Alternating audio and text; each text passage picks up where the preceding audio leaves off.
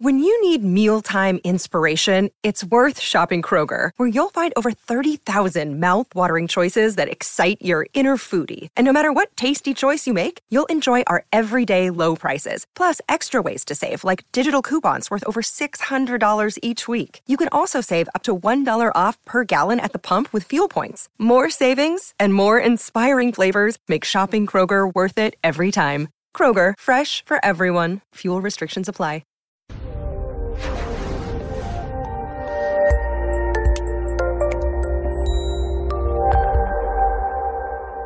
I'd like to welcome everybody to today's presentation on preventing addiction and mental health issues in college students. I am your host, Dr. Dawn-Elise Snipes.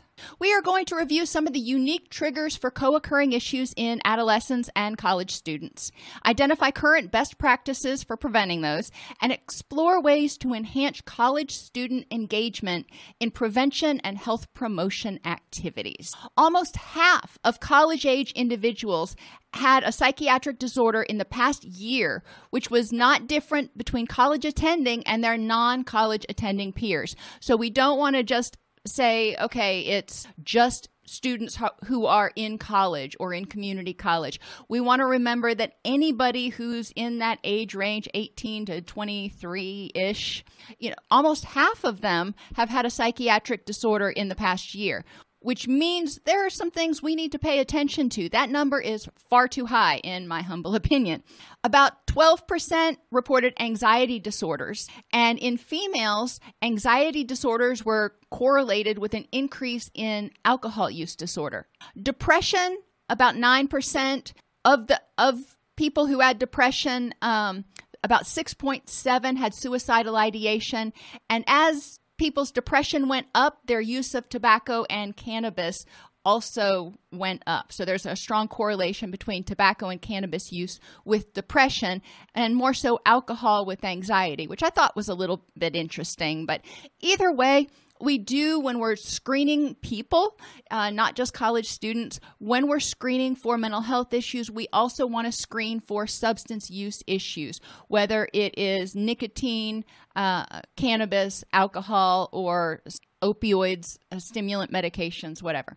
8% had ADHD, 2% had autism spectrum disorders, and about 10% had clinical levels of eating disorders. But about 35 to 45% of adolescent females report body image issues. So almost half of adolescent females report body image issues. Only about 10% theoretically rise to the level of a DSM diagnosis. I don't get too hung up on diagnostic thresholds. If somebody is symptomatic, we really need to start taking a look at it because, an ounce of prevention worth a pound of cure, as they say. And 3% had bipolar disorder. 47% of people who went on to develop schizophrenia, 47% of females and 62% of males had their first symptoms before the age of 25 years. It is very, very common, unfortunately, for someone who does have the propensity to develop schizophrenia, who has risk factors for schizophrenia. It is very common for them to have their first episode in late high school or in college. We want to be aware of that and be able to screen for those sorts of things. Now, if you've taken my classes before, you know that I'm not interested in you knowing all these particular statistics. I just want you to really grasp the breadth of the issue that's going on. I mean, a lot of these youth, about half, are struggling with mental health issues, which is going to impact their concentration, impact their ability to succeed in college. And one of the things, if you're working in a college arena, is one of your goals is going to be to engage the students and prevent student attrition. The risk of alcohol use disorders was significantly greater for college students than their non-college attending peers. Now, this could be true. This one study said it was true. However, I think it's really important to take it at face value. In one study, the risk was higher. We also want to look at the environment. We want to look at where people are. And I know in some of the rural counties that I used to work in Florida, on the weekends, in the evenings, there was literally nothing to do. People would hang out in the Walmart parking lot and smoke weed and drink alcohol. So, we do want to look at the environment. It may be different in New York than it is or Nashville or Miami than it is in, rural Dixie County in Florida. We do want to pay attention to the fact, though, that a lot of people start drinking alcohol long before they are legally able to. 20% of college students meet the criteria for alcohol use disorder, and 44% report binge drinking. So they may not drink during the week, but come the weekend when they're going to parties or football games, look out. Risk factors for the development of substance use disorders in college and pretty much anywhere. Low self-efficacy. When students don't feel like they have control over their lives, when they don't feel like they can succeed in college, when they don't feel like they can succeed in relationships, they may be more tempted to self-medicate that anxiety or sense of hopelessness and helplessness or depression with substances. People who don't enjoy their courses, obviously this pertains more to college students, may be more at risk for substance use disorders. I've interacted with a lot more college youth recently because my kids are in college, and there is this repetitive theme that people are bored. They hate their classes, they're bored, they're not getting engaged, they have difficulty going to courses, and some people will self-medicate, if you will, to take the edge off going to a class they hate. Some people just don't even go. But lack of enjoyment in courses leads to oftentimes lack of attendance at courses, which often negatively impacts GPA, and low GPA increases the risk of substance use disorders. So sometimes we have to do a little bit of backward chaining to figure out how we got to this point. When we talk about enjoyment of courses, and I'm going to, as usual, kind of be all over the place, sometimes giving you interventions before we actually get to that part of the presentation, but whatever. Students who don't enjoy courses, we want to ask them why. And I've told y'all before, I am a visual learner. I can read all day long and love every minute of it. But I am not an auditory learner. And going to those 1, 2, 3 hour lecture classes was like, pulling teeth for me. And it was really difficult for me to sit in this dark lecture hall and just listen to somebody talk at me. I do much better in an interactive sort of situation. I'm an active learner. Not that we can necessarily change that. In some courses, like at the University of Florida, there were a lot of our undergraduate courses. There were 100 to 400 people in the class. There is no way you can interact with the teacher, but we can help students figure out, okay, how can you make this work for you? If they're an auditory learner, then they're probably going to be right at home. If they're a visual learner, then it's going to be important for them to bring their book with them, maybe follow along, take notes, make graphs or charts or something. That will help them learn the information. So not only will it encourage them to attend class and take notes and all that kind of stuff, but when they're using their preferred learning style to take in the information, they're probably going to have to study less on the back end when they're getting ready for exams. If they've already drawn the charts and those sorts of things, then, they're ready to scan it over and get ready for their exam. We do want to pay attention to educating students about their learning style and ways that they can modify their classroom experience to meet those particular needs. Another example I'll give you is math. And math is not my strong suit. So sitting in a math class when the professor was up there just writing equations on the board and going, of course, this is the next step and the next step. And I'm just sitting there drooling on myself going, sure, that makes sense. Knowing that I didn't understand a daggum thing that was going on got very frustrating, and it was very disempowering for me at that point in time.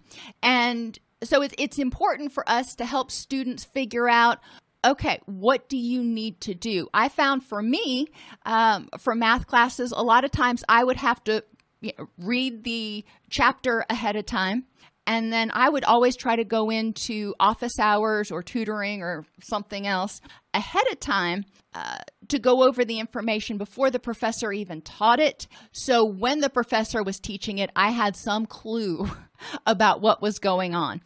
We do want to be flexible. A lot of colleges do have tutoring available. A lot of times it's graduate students that are available to tutor or whatever. But there are resources on campus that we need to take advantage of. Another neat tool that didn't exist back in the dark ages when I was in college is YouTube.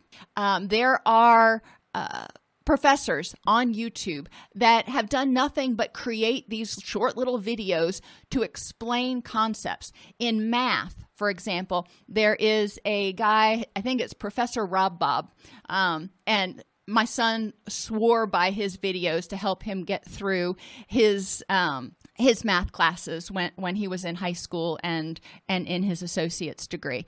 So finding somebody on YouTube that can help explain the material can also make it more helpful. Sometimes they'll explain it a little bit differently than the professor does, and in a way that you will get it. And just about anything from history to zoology and anatomy and physiology, let's do the whole alphabet there. There are tutors, if you want to call them that, online. So we can encourage students to find ways to help them learn better. We also want to ask them, and I do this with a lot of my clients who really don't want to, go to support groups or go to this thing or that thing, but for whatever reason they have to. Ask them to figure out, what is it that you can get out of this class? Maybe it's just an easy A. I remember my history of Greek architecture. That was one of my humanities classes.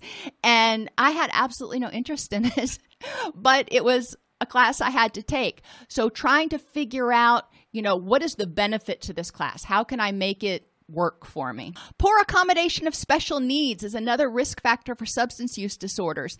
Again, as we see hopelessness, helplessness, and efficacy become issues, then we see an increased risk of substance use disorders. When people don't have their special needs accommodated, it is going to contribute to more difficulty in them succeeding. We want to make sure that people are screened for any issues that they may have. Not everybody's already been diagnosed with ADHD or some other issue prior to coming to college. So if we have a student that is struggling, it's important to note that and try to work with the student. And that's part and parcel on faculty. We need to note for ourselves if there's something that seems like it's not developmentally appropriate, or where the person may need special accommodations. Maybe you're reading a term paper and it is very clear that this person has dyslexia. That's one of those things that you may want to, you may need to address in order to make sure that they are screened for it. And if they do qualify for special accommodations, they get it. Students who rely on external validation are at great risk of substance use disorders in college, because guess what? There is not a lot of, pats on the back in college. It's very self-directed. And, think back to undergrad. Graduate school, we had a much smaller cohort, so there was a lot more interaction, a lot more feedback. But in undergraduate, not so much. And people who are used to being the big fish in the little pond are now the little fish in the ocean. And they may feel ignored. They may feel overlooked, forgotten. And if they derive their self-esteem from external validation, then we're going to see their depression start to increase because they're not going to get that as much. People who have a low GPA can also be at risk for substance use disorders. Some may be at risk for abusing stimulants in order to try to help them study more. Others may be at risk of abusing other drugs in order to help them feel happier or less stressed because they're having difficulty switching gears. High school has a much different rubric for scoring and grading and success than college does. And there is no nice transition. It's like way back when children go from kindergarten, where there's nap time and unstructured time and whatever, to first grade when there are classes and homework, and they're worlds apart. They're very different. And if there's no transition, which there isn't, it can be very difficult for youth to make that transition. So a lot of students get to college and they find that where they coasted through high school, now it's a lot harder, and they're not getting straight A's, and that's not something they're used to. And that can be a huge hit to their self-esteem and their sense of efficacy.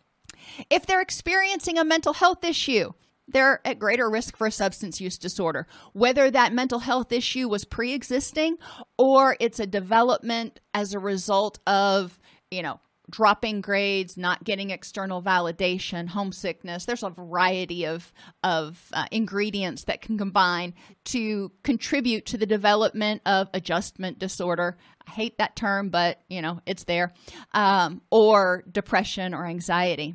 And interestingly enough, and I am not knocking sorority and fraternity involvement, there are a lot of benefits to it, but it is a risk factor in multiple studies for the development of substance use disorders. Now, before people get all up in arms about it, a lot of sororities and fraternities have very positive effects on their members because they insist on a minimum GPA, because they insist on involvement in activities. So there's a lot of social support. So sororities and fraternities can be a good influence, but if there's a lot of drinking, obviously, or substance use, or pressure on body image, there can be a strong correlation, unfortunately, also with the development of substance use disorders or even eating disorders.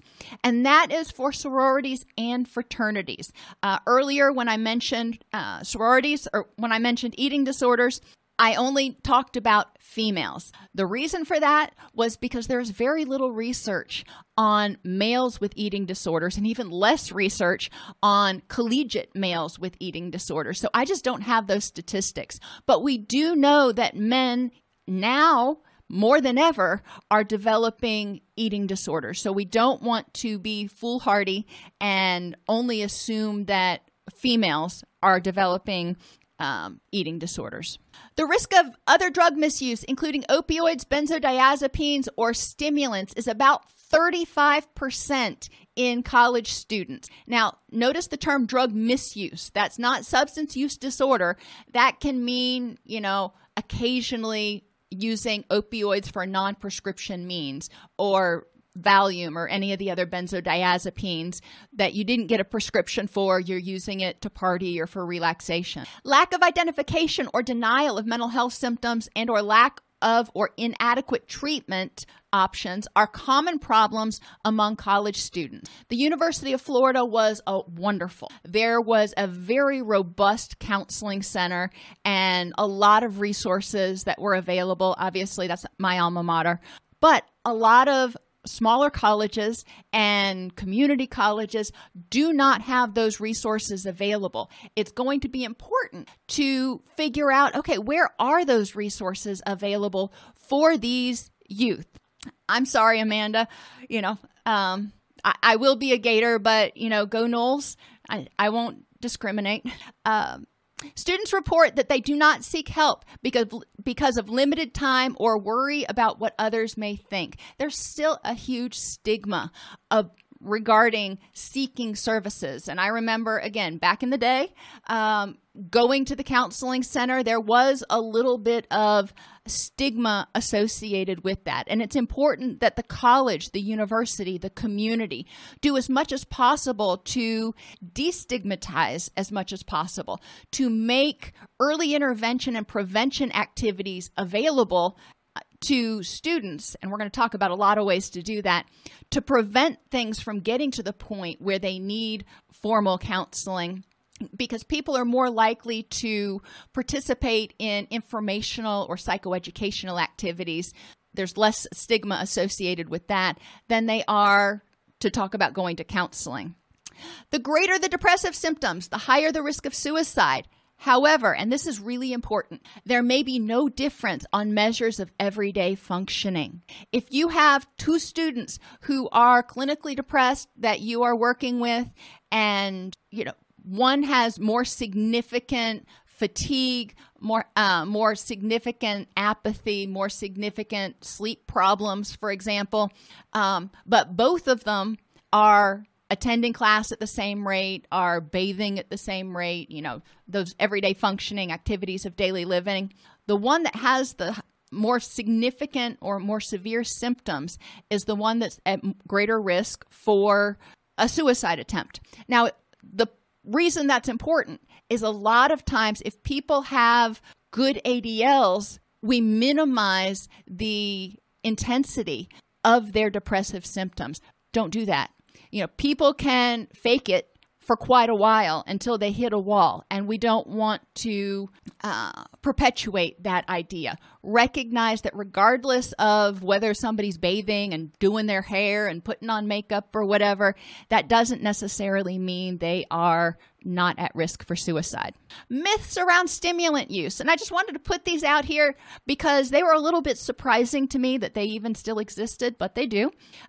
Anecdotal evidence exists that stimulants are performance enhancers. And yes, there is a lot of talk about if you use certain stimulant medications, it helps you focus and concentrate. They've actually found that students' concentration is lower unless they have ADHD. Students' concentration is lower when they take stimulant medications because they are so hyped up. They have more difficulty focusing. Those with ADHD respond differently to stimulant medications, and it actually does help them focus. A prevailing attitude, unfortunately, and this shocked me, shared by many parents and physicians is that non-medical use of prescription stimulants is benign. Oh my gosh. Okay. Stimulant use in and of itself activates that HPA axis. It puts a lot of stress on the body, whether we're talking about caffeine, nicotine, or something more intense like Adderall. The notion that non-medical use of these of the prescription stimulants is benign is just mind-boggling to me because it does mess with the neurotransmitters. It does activate that HPA axis. It does create a whole system, a whole set of physiological changes and alterations. It is not benign. It puts people at much higher risk for developing mood and other issues. Non-medical prescription stimulant users are more likely than other students to be heavy drinkers and users of other illicit drugs. Guess what? You take stimulants, they're uppers. What do you follow it with? Something that's going to help you calm down. Like, guess what? Alcohol, opioids, for some, marijuana.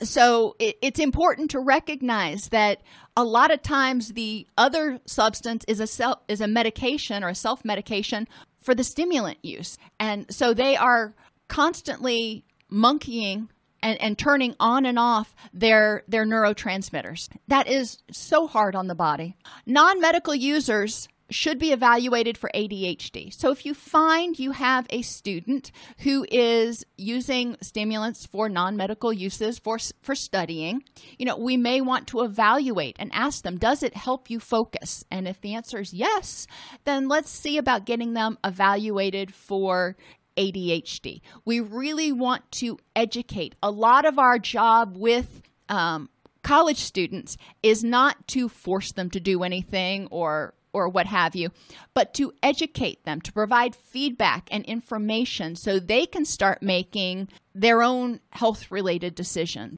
Issues contributing to distress, psychosocial development. Think about it. When you look at Erikson's stages of psychosocial development, during this period, people are going through the development of identity, and they're also progressing to intimacy. So there's a lot of stuff going on right there. There's a lot of changes going on. The brain does not fully finish developing until about age 24, especially the prefrontal cortex. And there is a lot of need to recognize that adolescents, including those up to the age of about 24, have more difficulty with emotion regulation and impulse control because those areas of the brain are actually some of the last to finally develop.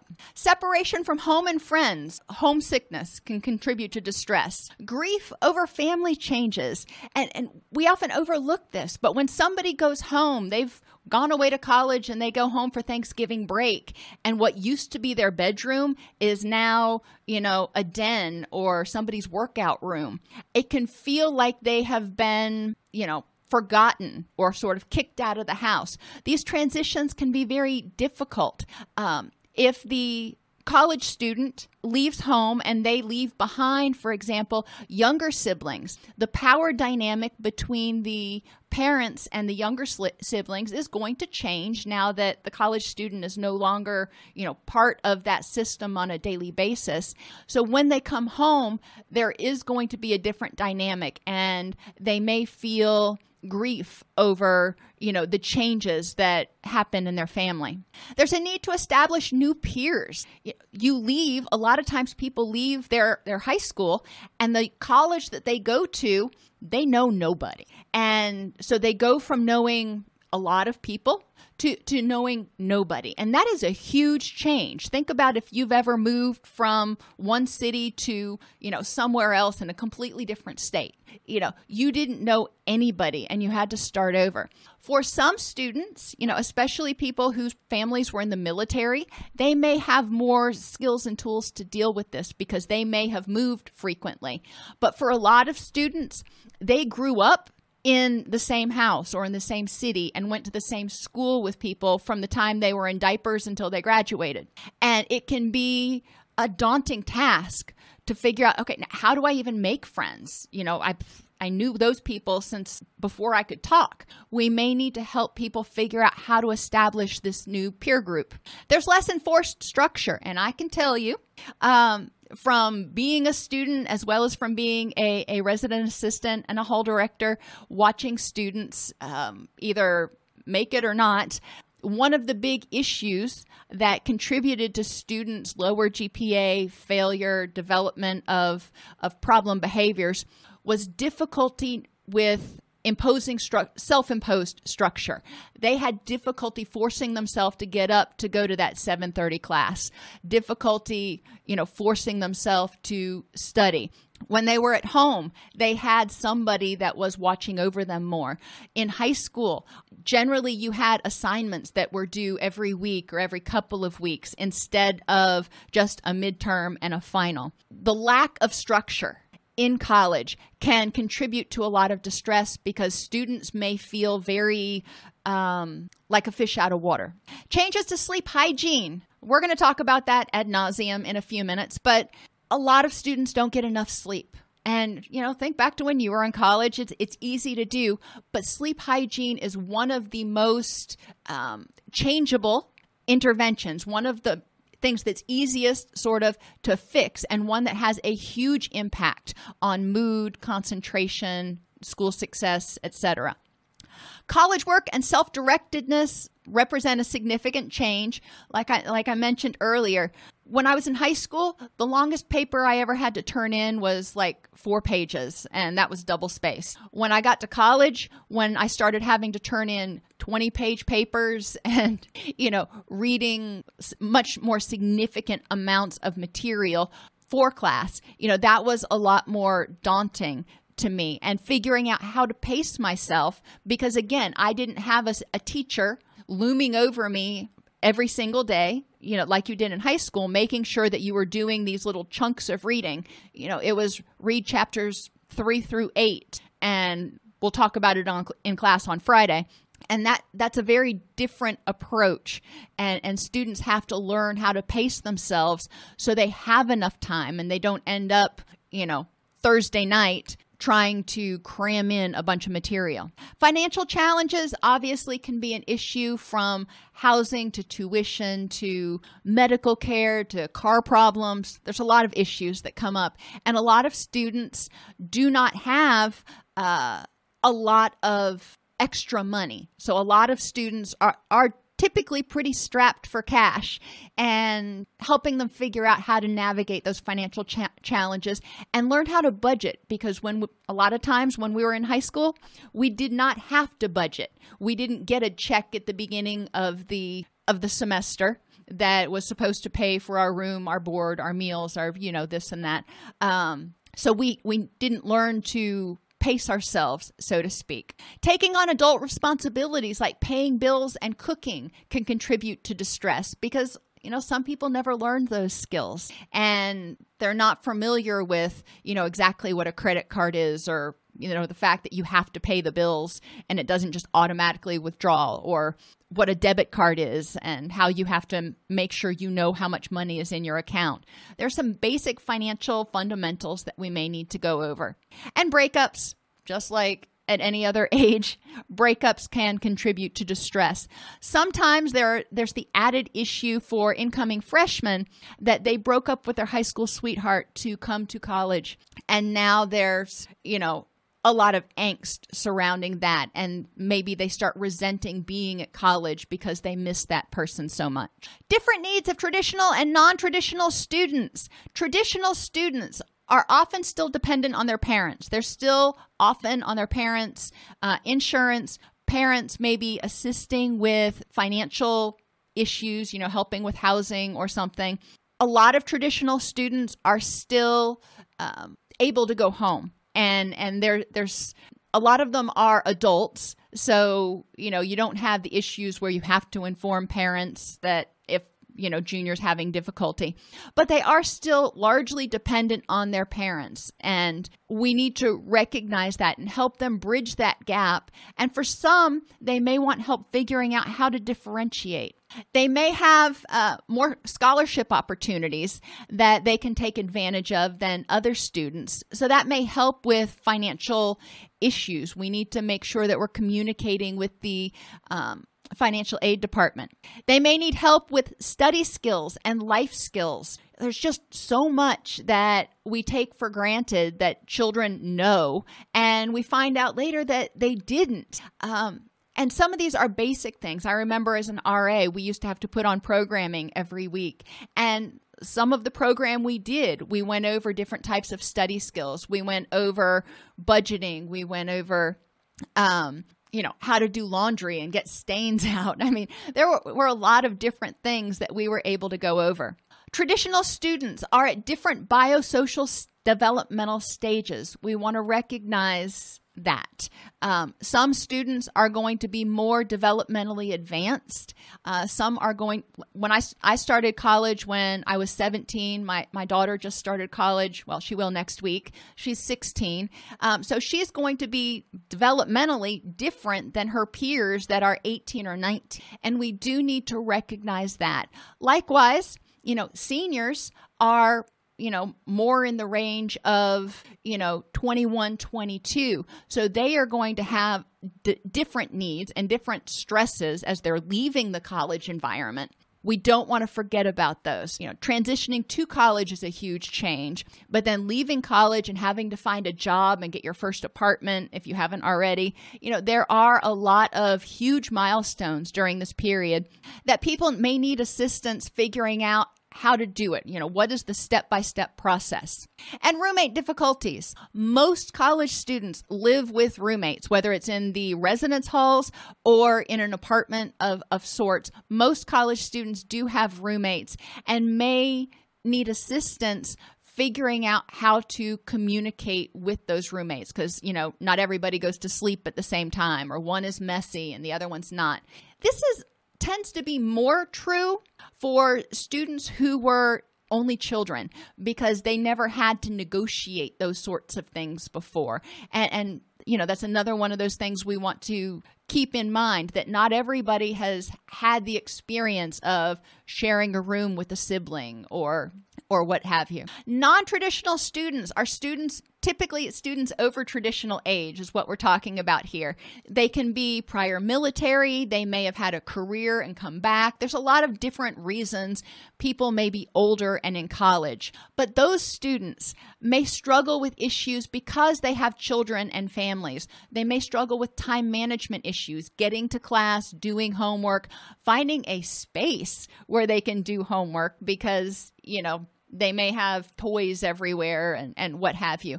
It's important that we recognize they may have unique needs that we can help them address in how to create a space where they can study and how to help them structure their time so they feel like they are doing what they need to do to succeed in school, yet they don't feel guilty. They don't feel like they're abandoning their family.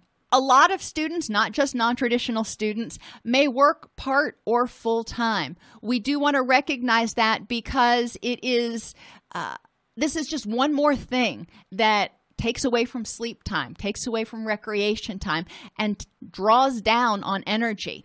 Now, sometimes it's necessary. I worked all through college, it's not the end of the world, but people do need to recognize that that is, an added time stress and an added stress. And some non-traditional students may have issues with self-confidence because they're in a room, they're in a classroom with students who are younger than them, sometimes significantly younger than them, and they may feel out of place. We do want to help empower the non-traditional students. We want to draw on their skills and their experiences. We want to make them feel like they're, a part of the classroom. And that's going to be really important to help them feel like they're integrated and not just this odd person out. Now, online students. One of you had asked about this, Carolyn. Okay, a lot of colleges are not opening because of the pandemic this year, and they are having online classes. They aren't just not opening at all, but they're not having traditional face-to-face brick and mortar classes, and a lot of students are very angry about that. Number one, because a lot of teachers don't know how to teach online and they don't know how to engage students online. And there is, when you're doing, full classes and workshops and things, there are a lot of things that you can do that are interactive. There are a lot of ways to engage students that teachers may not know yet. So that's one issue that, faculty may need assistance figuring out how to engage students. Because remember, if students are bored or not engaged, it sets them up for failure. So we need to address that. Circadian related issues. A lot of students, if they're not having to get up and drive to campus or ride their bike or whatever it is, they're not getting that morning sunshine. They're not getting that awakeness. And even worse, some of them may be sitting at home with the blinds drawn in the dark, staring at a computer and watching their lectures all day long. That is going to completely obliterate their circadian rhythms, which is going to make it harder for them to get quality sleep, and it's going to contribute to problems. I'll talk about how to address that in a minute.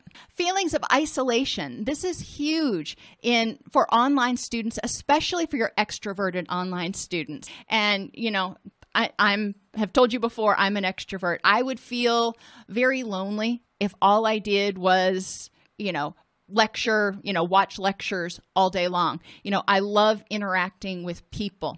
And so addressing those feelings of isolation is going to be really important. Helping students figure out how can they feel connected. Helping teachers figure out how to connect youth, whether it's through chat rooms or video chats, having breakout groups where people can go and have small group discussions in breakout chat rooms. There are a lot of different ways to do that, but the colleges are also going to need, ideally, to do things in order to engage the general student population in an interactive fashion as much as possible. We want to encourage students that are, learning from home to get involved in something. Maybe they're not able to go to their campus. Maybe that campus is far, far away. But they need to get involved in something and not just sit home all day, all night in front of the computer. As I mentioned, online learning is difficult for extroverts and active learners.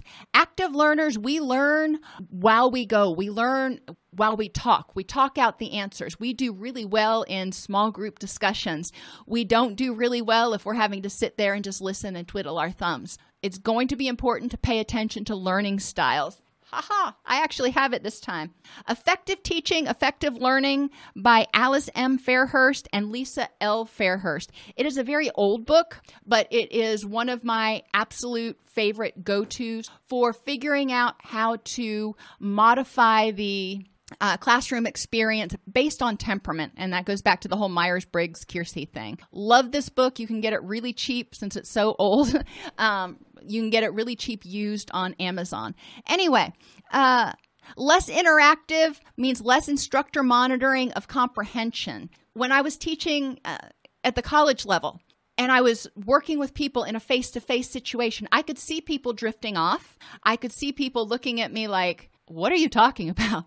In environments like this, it is often more difficult to monitor that comprehension, and students may not realize that they're not understanding it until after class is over. It's going to be really important for students to be able to know how to take advantage of office hours, and it's going to be important, again, for teachers, faculty, professors to learn how to there's a whole different pedagogy for teaching online. Suicide prevention interventions. Educate faculty and staff. This includes janitors, residence life staff, counselors, food service staff, library staff, coaches, anybody who comes into contact with students. We need to educate them about the signs of mental health issues and substance abuse issues, because the more people who have had training in it, and there's a word I'm looking for, and I'll find it later. It's later in the presentation. The more mental health first aid. The more people who have had mental health first aid, substance abuse first aid, the more likely someone is to get identified and referred for services early on. It's recommended that students are required to take a health literacy suicide prevention course at the beginning of the year. They require them to take other courses, and this doesn't have to be a long course. It can be 30 minutes, but to provide them information about what depression looks like, what anxiety looks like, yada yada, where to find other resources, and where to find help if they need it. Reduce the stigma of seeking help. It's important that as a college community, or as a community, the college promotes the idea that about half of you are going to have some sort of mental health issue or struggle with distress at some point during your college career, and that's okay. That is, unfortunately, very common, and we're here to help. Make information and resources available in a culturally sensitive fashion, both in person and online. And in person, I've talked before about posters in the hallways, even in college buildings, there are those big cork boards and stuff that you can post information on. The back of bathroom stall doors, one of the best places to put information because you got a captive audience. Online is another great place where students can go when they're on their mobile device, when they're on the bus, wherever, but they can do it with some amount of privacy in order to access resources about what, for example, screenings for depression. There's lots of online screening tools available. Promote well-being in a holistic manner. Recognizing the individual, the biopsychosocial aspects. So we have to have medical, psychological, as well as the sociocultural environment. What is the culture like? What is the culture on campus like? What messages are being sent? What is the person's environment like? Maybe they're living in a sorority house. Maybe they're living in a residence hall. What is that environment like, and how is that affecting them? Sleep, I told you we'd get here. Biopsychosocial factors conspire to limit the quantity of sleep for many adolescents, resulting in a number of negative consequences. The suprachiasmatic nucleus, I had to practice on saying that one. The suprachiasmatic nucleus of the hypothalamus is the circadian timekeeper, or our biological clock. Melatonin levels rise just before sleep onset. Okay, we knew that. What we didn't probably know is that in adolescence, the timing of melatonin release naturally shifts to a later time, making it much harder for teenagers to fall asleep before 10 p.m. Who knew? Self-reported sleep duration was positively correlated with bilateral hippocampal gray matter volume in the frontal and anterior cingulate cortex.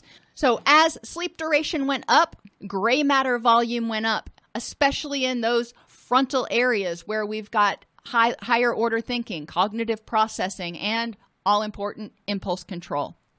Causes of lack of sleep. Screen time and technology use, too late at night, too much blue light.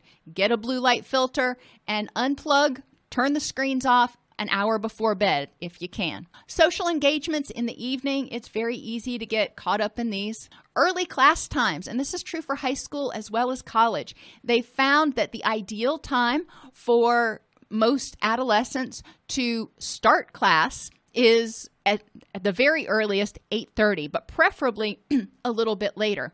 They need to get at least 8 hours of sleep. If they're not going to bed not able to get to sleep until 10, then they need to sleep until 6. So 8:30 is really the earliest for, making sure that they get good quality sleep. Noise, especially in shared living quarters. I remember living in the residence halls. In my room, it was quiet, being an RA, I was by myself, but I could hear people coming up and down the hallway at all hours of the night, and it was disruptive. Noise-canceling headphones, earplugs, super helpful. For people who share a room with other people, you may end up with somebody in your residence hall room that snores like a chainsaw.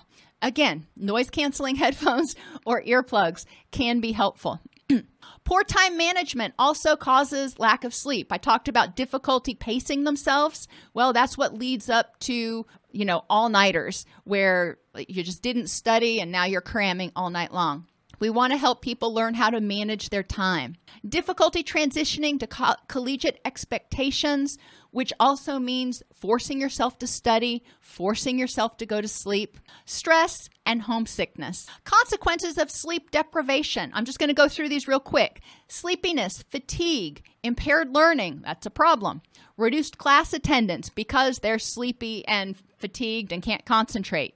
Mood issues because their grades are dropping and they're not getting enough sleep. Increased emotional dysregulation. A lot of people, not just college students, when you get overtired, you tend to emotionally dysregulate more. Interestingly, eating disorders and obsessive compulsive disorder are also related to sleep deprivation. As deprivation goes up, the risk of those things also increases. Impaired immunity, behavioral issues, substance misuse, especially in the form of caffeine, nicotine, or stimulants. Obesity, a lot of times because people who are not getting enough sleep do a lot of comfort eating and don't have a lot of energy to work out, so they put on the pounds. And pain. Surprisingly enough, pain goes up. Part of that is with that HPA axis activated, serotonin levels are going to go down, inflammation is going to go up, so pain will likely go up. There is no single evidence-based practice that has shown effectiveness, unfortunately. Like I said earlier, later class time starting the earliest 8:30 is one recommendation. Limited late night activities. For example, closing the student union at 10 o'clock on weekdays, dimming dormitory hall lights at 9 o'clock on weekdays to start getting everybody into that sleep mode can be helpful. It's kind of a way of forcing people to start winding down. Health education about the prevalence of different issues, risks that might contribute to those issues like anxiety, depression, illness, and interventions. We want to help them understand what the problem is, what the risks are for developing the problem, but also provide them tools to know that it's not an unsolvable problem. These are the resources available. And along with health education, stigma reduction. As I said earlier, we want to use integrative approaches to student health. Some students are going to do more somaticizing than emoting, and vice versa. We need to make sure that there are physical health resources as well as mental health resources available. Motivational interviewing approaches have been shown to be especially helpful in increasing engagement with the college student population. Remember, according to Erickson, this is a time of developing independence. So this is a time where they don't want us to be paternalistic, as if they ever want us to be, but they want to be empowered.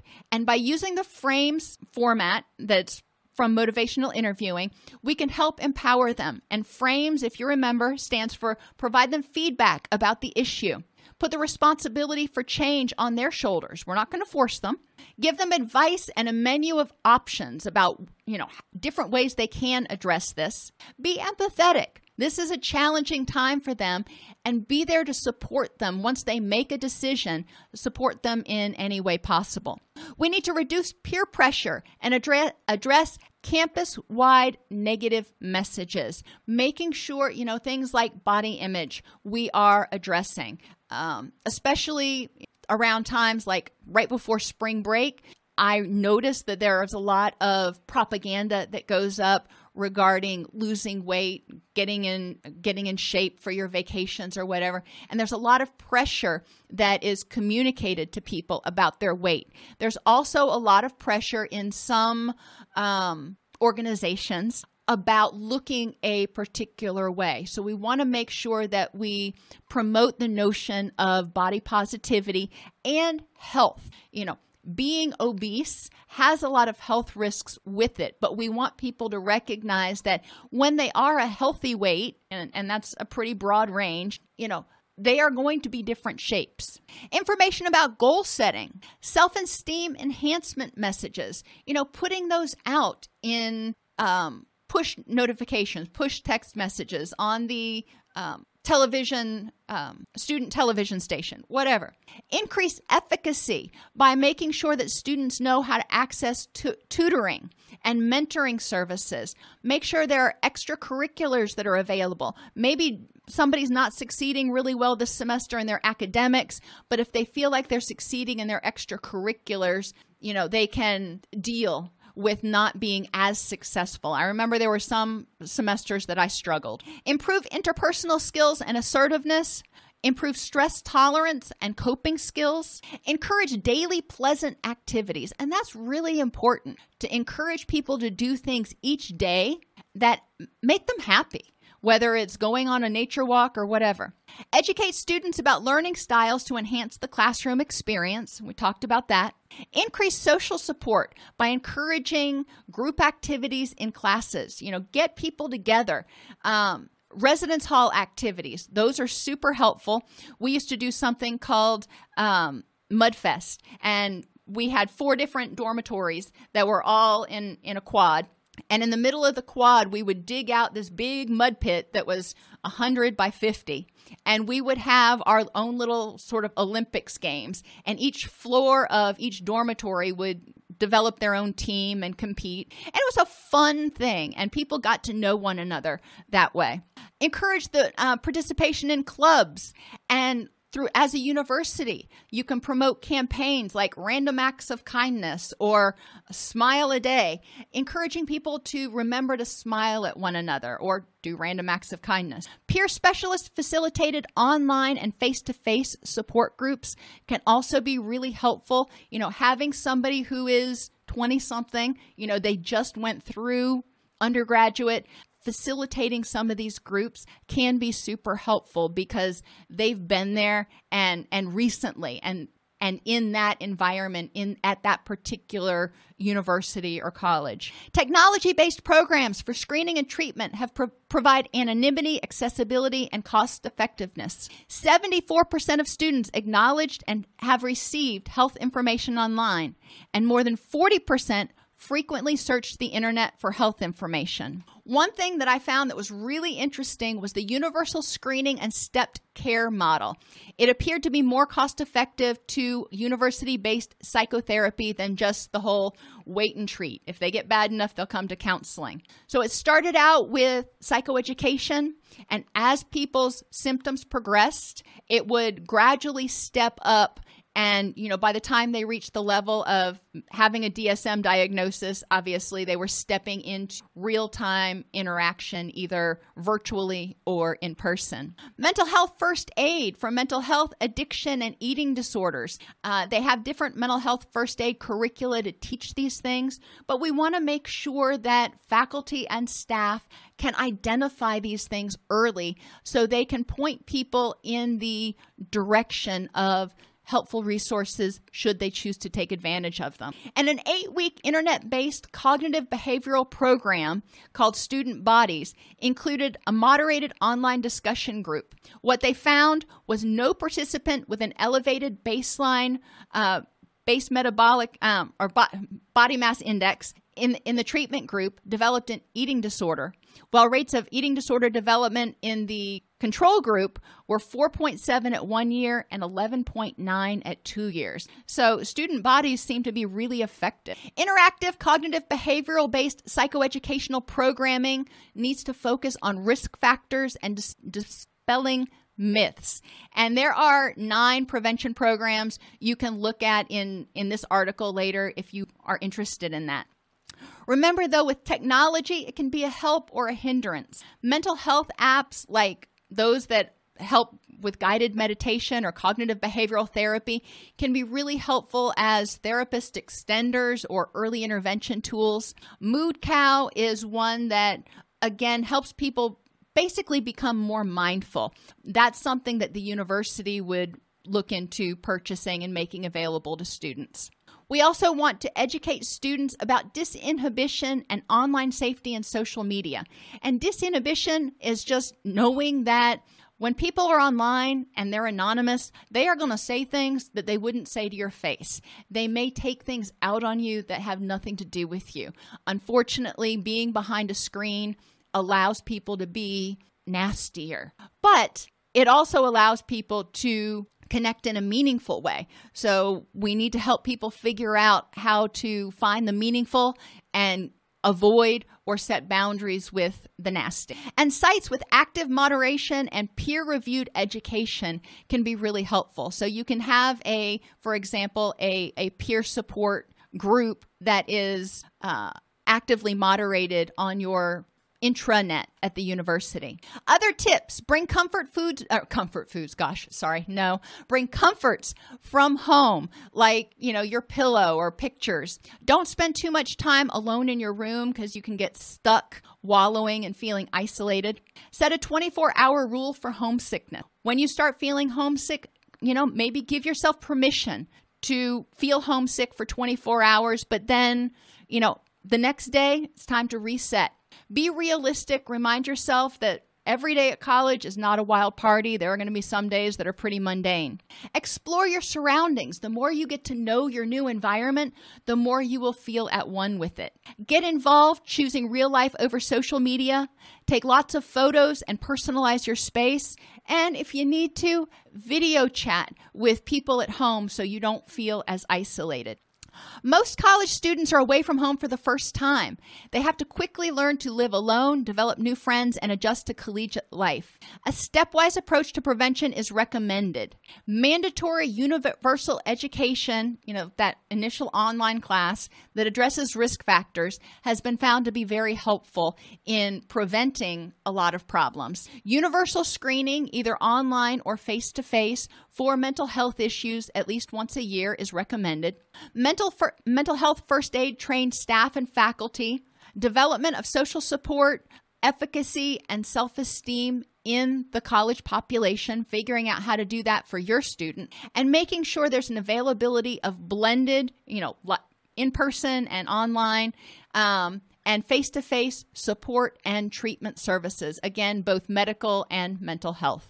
Alrighty, ran a little bit over. I apologize for that, but hopefully this will give you some ideas of different things you can do. Now, remember, those students who aren't able to participate in on-campus activities this year because of COVID, we're going to need to encourage them to find similar activities where they are at. So, for example, extracurricular activities. I know a lot of community centers are starting to reopen. So encouraging them to get out there and still engage with people and think about what was it that they wanted their first year in college to be like, and what can they do to make this current situation as much like that as possible. And there are a lot of things that they can do to, affect change and to create an experience in their first year similar, not the same,